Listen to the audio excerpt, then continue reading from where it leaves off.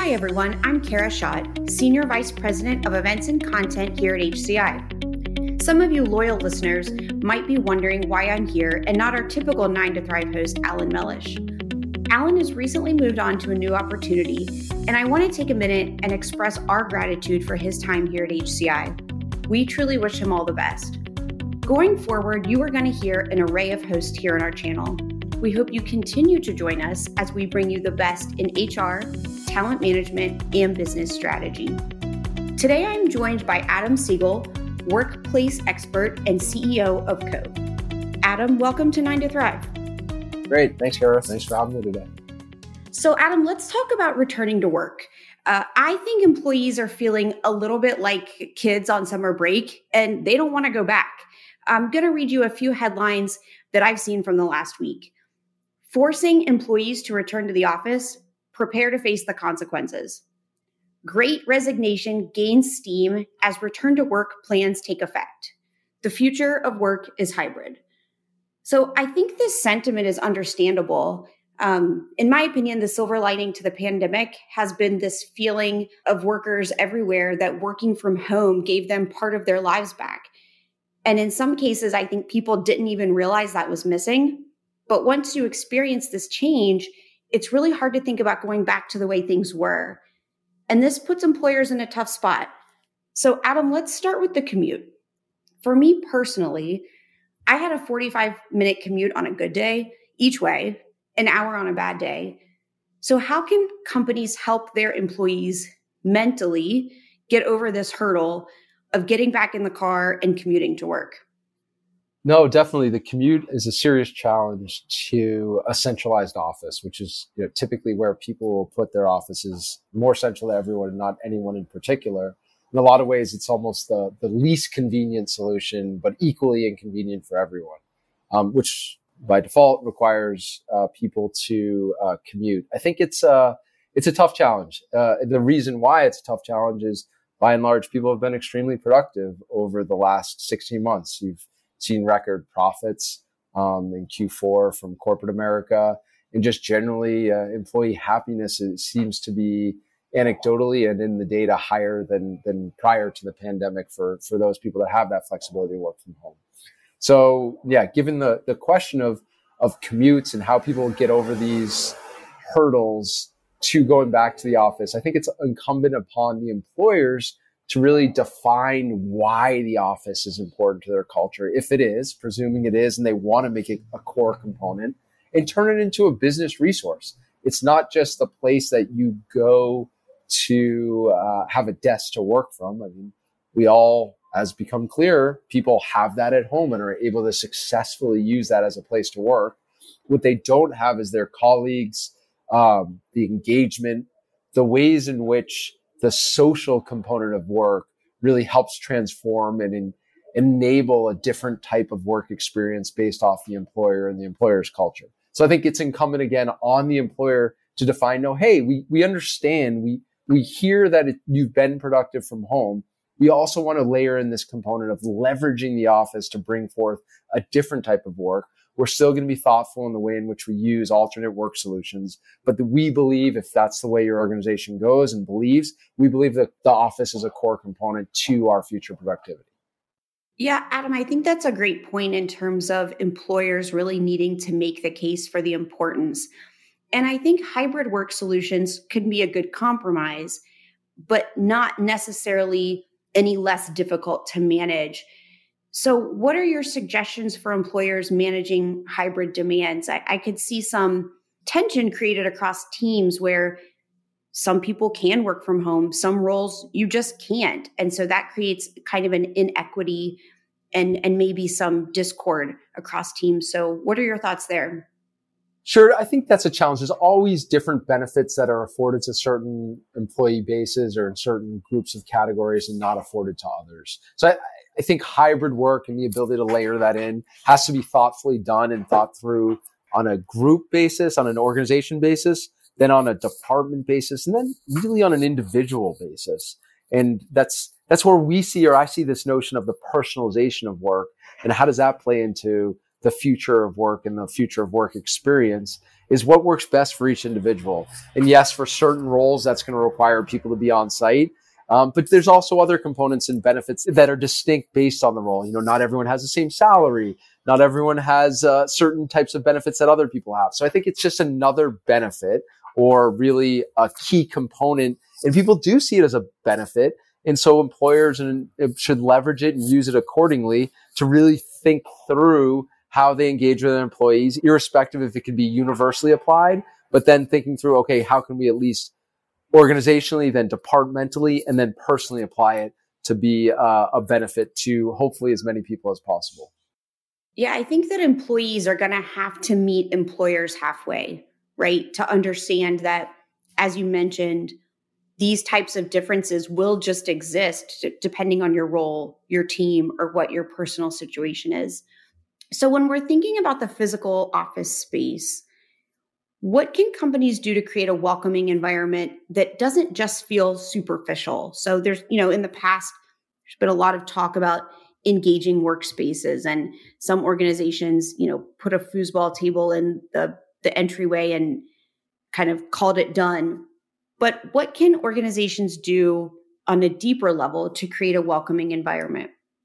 It's a good question. I think, what you're describing are some, physical assets that, an organization may have or put in that often fill up areas where are intended to be more socialized, but may not actually end up getting used. Really, your employees are users. They're your customers of the space. And so how can you create an environment that optimizes for their daily, really productive experience, or weekly, or however often they're coming in? And then how do we create an environment that enables that? It may or may not include the additions of things like foosball or, more things that you often find in a very social setting.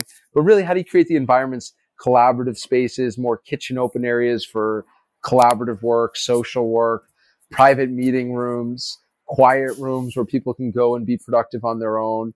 Create this environment that will entice people to come in because they're able to not only leverage the space to engage with colleagues that they aren't going to see at home, but also have experiences that, again, they're not going to see at home and that can be more productive and have a more fulfilling day. And so it's really incumbent, again, on the employer to create that environment, to say, yes, this is going to add to your productivity, add to your work experience, add to your engagement in a way that we believe as an organization you're not going to get at the same experience at home on a daily basis. Yes, we want to, think in terms of how do we leverage both or different work environments to be thoughtful around it. But at the end of the day, it's how does this differentiate and add value to the company's culture and to the personal experience that really is at core to all of this. Do you see companies that are doing this well, or what are you guys doing at Cove maybe that you would want to share? Sure. No, I think it's, right now the office is just not being used at scale. Organizations are starting to come back, typically as a percentage of the employee base, but not en masse. I think we'll see more in that space from organizations we see, from buildings we support from a technology and service perspective. We'll see that really more post Labor Day. From an organization perspective, we're starting to think more in terms of remote first. So how do we account for that perspective in every meeting, irrespective if we're back in the office, accounting for people being at home or being in other markets, because we've hired people, quite frankly, all over the country in the past 6 months. And so how do we create a kind of a universal culture irrespective of where you're located? The thing that we often forget is prior to the pandemic, we were always operating in a hybrid work environment. A lot of companies had flexible work schedules. You go into most any office prior to the pandemic on a Friday, and it's just, quite frankly, there's maybe 15% of the people are there, and people are often working from home, working from travel. So this isn't new. The big component is how do you do it at scale, and at scale in a way that it's actually core to the way in which you work. And so I think every organization is learning what to do. They haven't had the opportunity as much to think about how do we leverage the physical space in the best way we can? How do we redesign it? Because we're just not physically there every day yet, or not physically there using it on a regular basis.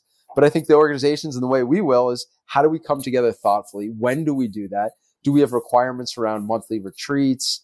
Do we think in terms of, again, leveraging days in which there's an opportunity to bring people together as best we can? Those are the days that we want people in the same environment.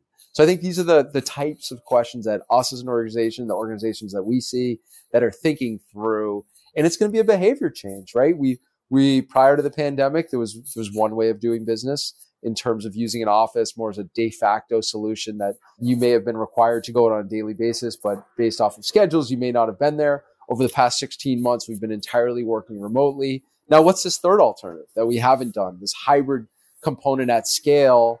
And how can we leverage the best of both worlds to optimize for that company culture as well as that individual personalization of work? I really feel for new hires. You mentioned new hires. I really feel for new hires over the last, 12 months. I've been at HCI 9 years. I know my colleagues very well. I know the organization. For me and for our organization to go fully remote wasn't a big leap. If I had just been newly hired into an organization, I think I would feel completely different and maybe even a little lost. So were there things that you had to do differently over the last year to onboard your new hires at Cove? There hasn't been anything in particular that we've done differently, except to think about the experience that everyone's working from home. And so we're all in the same boat from that perspective. And I think from an onboarding perspective, the things that we've done have been subtle and simple, but been impactful. Whereas before we'd have kind of monthly all team check-ins. Some people would, half the team would be on site. The other team may be remote. We had different satellites. Now we do everyone's on a Zoom every week at a certain time, and we kind of catch up informally as well as have more business updates. So that's kind of a time to come together and do more interactive activities that are outside the scope of necessarily just a standard town hall for us.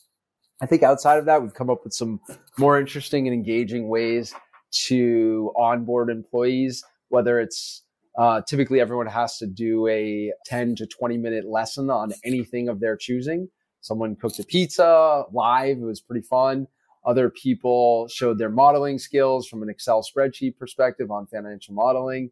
But it's really saying, hey, how do you bring that personality so people start to get to know you, irrespective if they're going to work with you on a daily basis, and at least get a flavor for the different people joining the organization as we kind of come together from a holistic perspective. But yeah, I think the notion of joining and starting an organization, just like anything else, going to school, any component of where we're typically used to an in-person reality or in-person layer is going to feel off. I think there are people that are coming up generationally that have entirely gone to college online or take 30% of their classes. So for them, it feels more natural and it doesn't feel off than when you're onboarding or joining a company and you're in a different place than everyone else. So I think it's a very behavioral based, and it just takes time for us to all kind of adapt to that. And I think over that past 16 months, you've seen a massive change from the way in which people engage with their organization, as well as the way in which they feel engaged and would never have said they felt this level of engagement prior to the pandemic if you were to tell them they were going to work remotely. Yeah, I do think that, companies are going to have to rise to this challenge to meet what workers are saying that they want in their lives. And I think we can't reiterate enough that looks different based on your tenure, your role, the organization as a whole. How do you recommend organizations find out what their employees need or want? Or is there something that you guys have done in that regard? Yeah, I think constantly talking to your employees, looking at them more like customers, and the organization is there to support them. How can you gather the feedback, both anecdotally, quantitatively, and then eventually behaviorally, to understand what's working and what's not? Our best resource, our number one resource from an organization perspective is our people. Absolutely. Any knowledge-based company, any company that has an office-based or traditionally office-based workforce, their number one resources are the people. And so those are the source of truth. Those are the people you need to be talking to from an organizational perspective on an individual and collective basis to understand what are the trends, what are the things that they want to see to keep them engaged, excited, happy, in order to create that environment and really that company culture and productivity that leads to overall objectives from an organization perspective.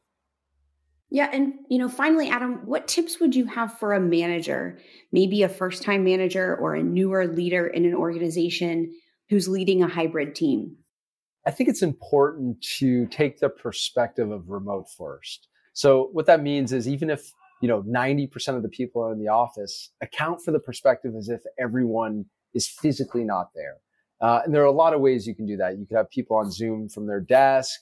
You could set up the person who is remote in a different way so that they feel more engaged with the environment.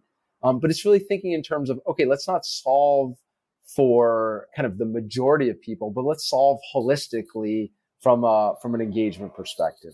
And the way in which you engage and interact is more closer to universally the same, irrespective if they're in the same city or if they're working in another city. So I think just thinking through this notion of hybrid is accounting for not only the days in the office, but accounting for what are the days that people aren't in the office, and then how does that perspective and that overall approach account for just a consistent experience from a team and an overall way in which everyone comes together. Yeah, I think remote first is a great way of looking at it in terms of making sure that you're not marginalizing or unintentionally overlooking those folks that are remote. Historically, that is an issue that the people who are there and physically present, there's been research to show, do those folks get promoted more often? Are they rising in the corporate structure more quickly? And so if an organization can take that mindset of remote first, I think that could go a long way in helping to solve that issue. Yeah, totally agree. And I think it is also to your point on, if it's someone managing a hybrid team, one of the times you do come together and how do you layer that in? So there is an in-person component, and how does the office play into that? That's those opportunities to really leverage that environment and make it a unique business resource and not just a space solution. Yeah, I will say for me, I personally love the benefits of working from home, but I miss interaction with my coworkers. I miss going out to lunch and just getting out of the office for a moment. I find myself cobbling together some lunch from my fridge and just sitting in front of my computer. And so that social aspect for me has been an adjustment over the last year. And so I'm just trying to find creative ways to stay connected and stay in contact with people, which I think is really important for people who are fully remote. Yeah, totally. A lot of people have said, hey, when we're not able to see our colleagues, it's kind of the reason productivity has gone up because you kind of take the fun out of the work. So yeah, taking that perspective of there's a social component to work. There historically has been, there can be in the future. And we need to make sure to account for just the human behavior and social nature of us as human beings. Yeah, definitely. Well, Adam, I really want to thank you for joining us today. You've been incredibly insightful. 9 to Thrive listeners, thank you for joining us. We will be back next week with a brand new episode. Be sure to subscribe to this podcast in your favorite podcast app. If you're listening on iTunes, please give us a rating. Your rating helps other professionals and talent-minded people discover our program.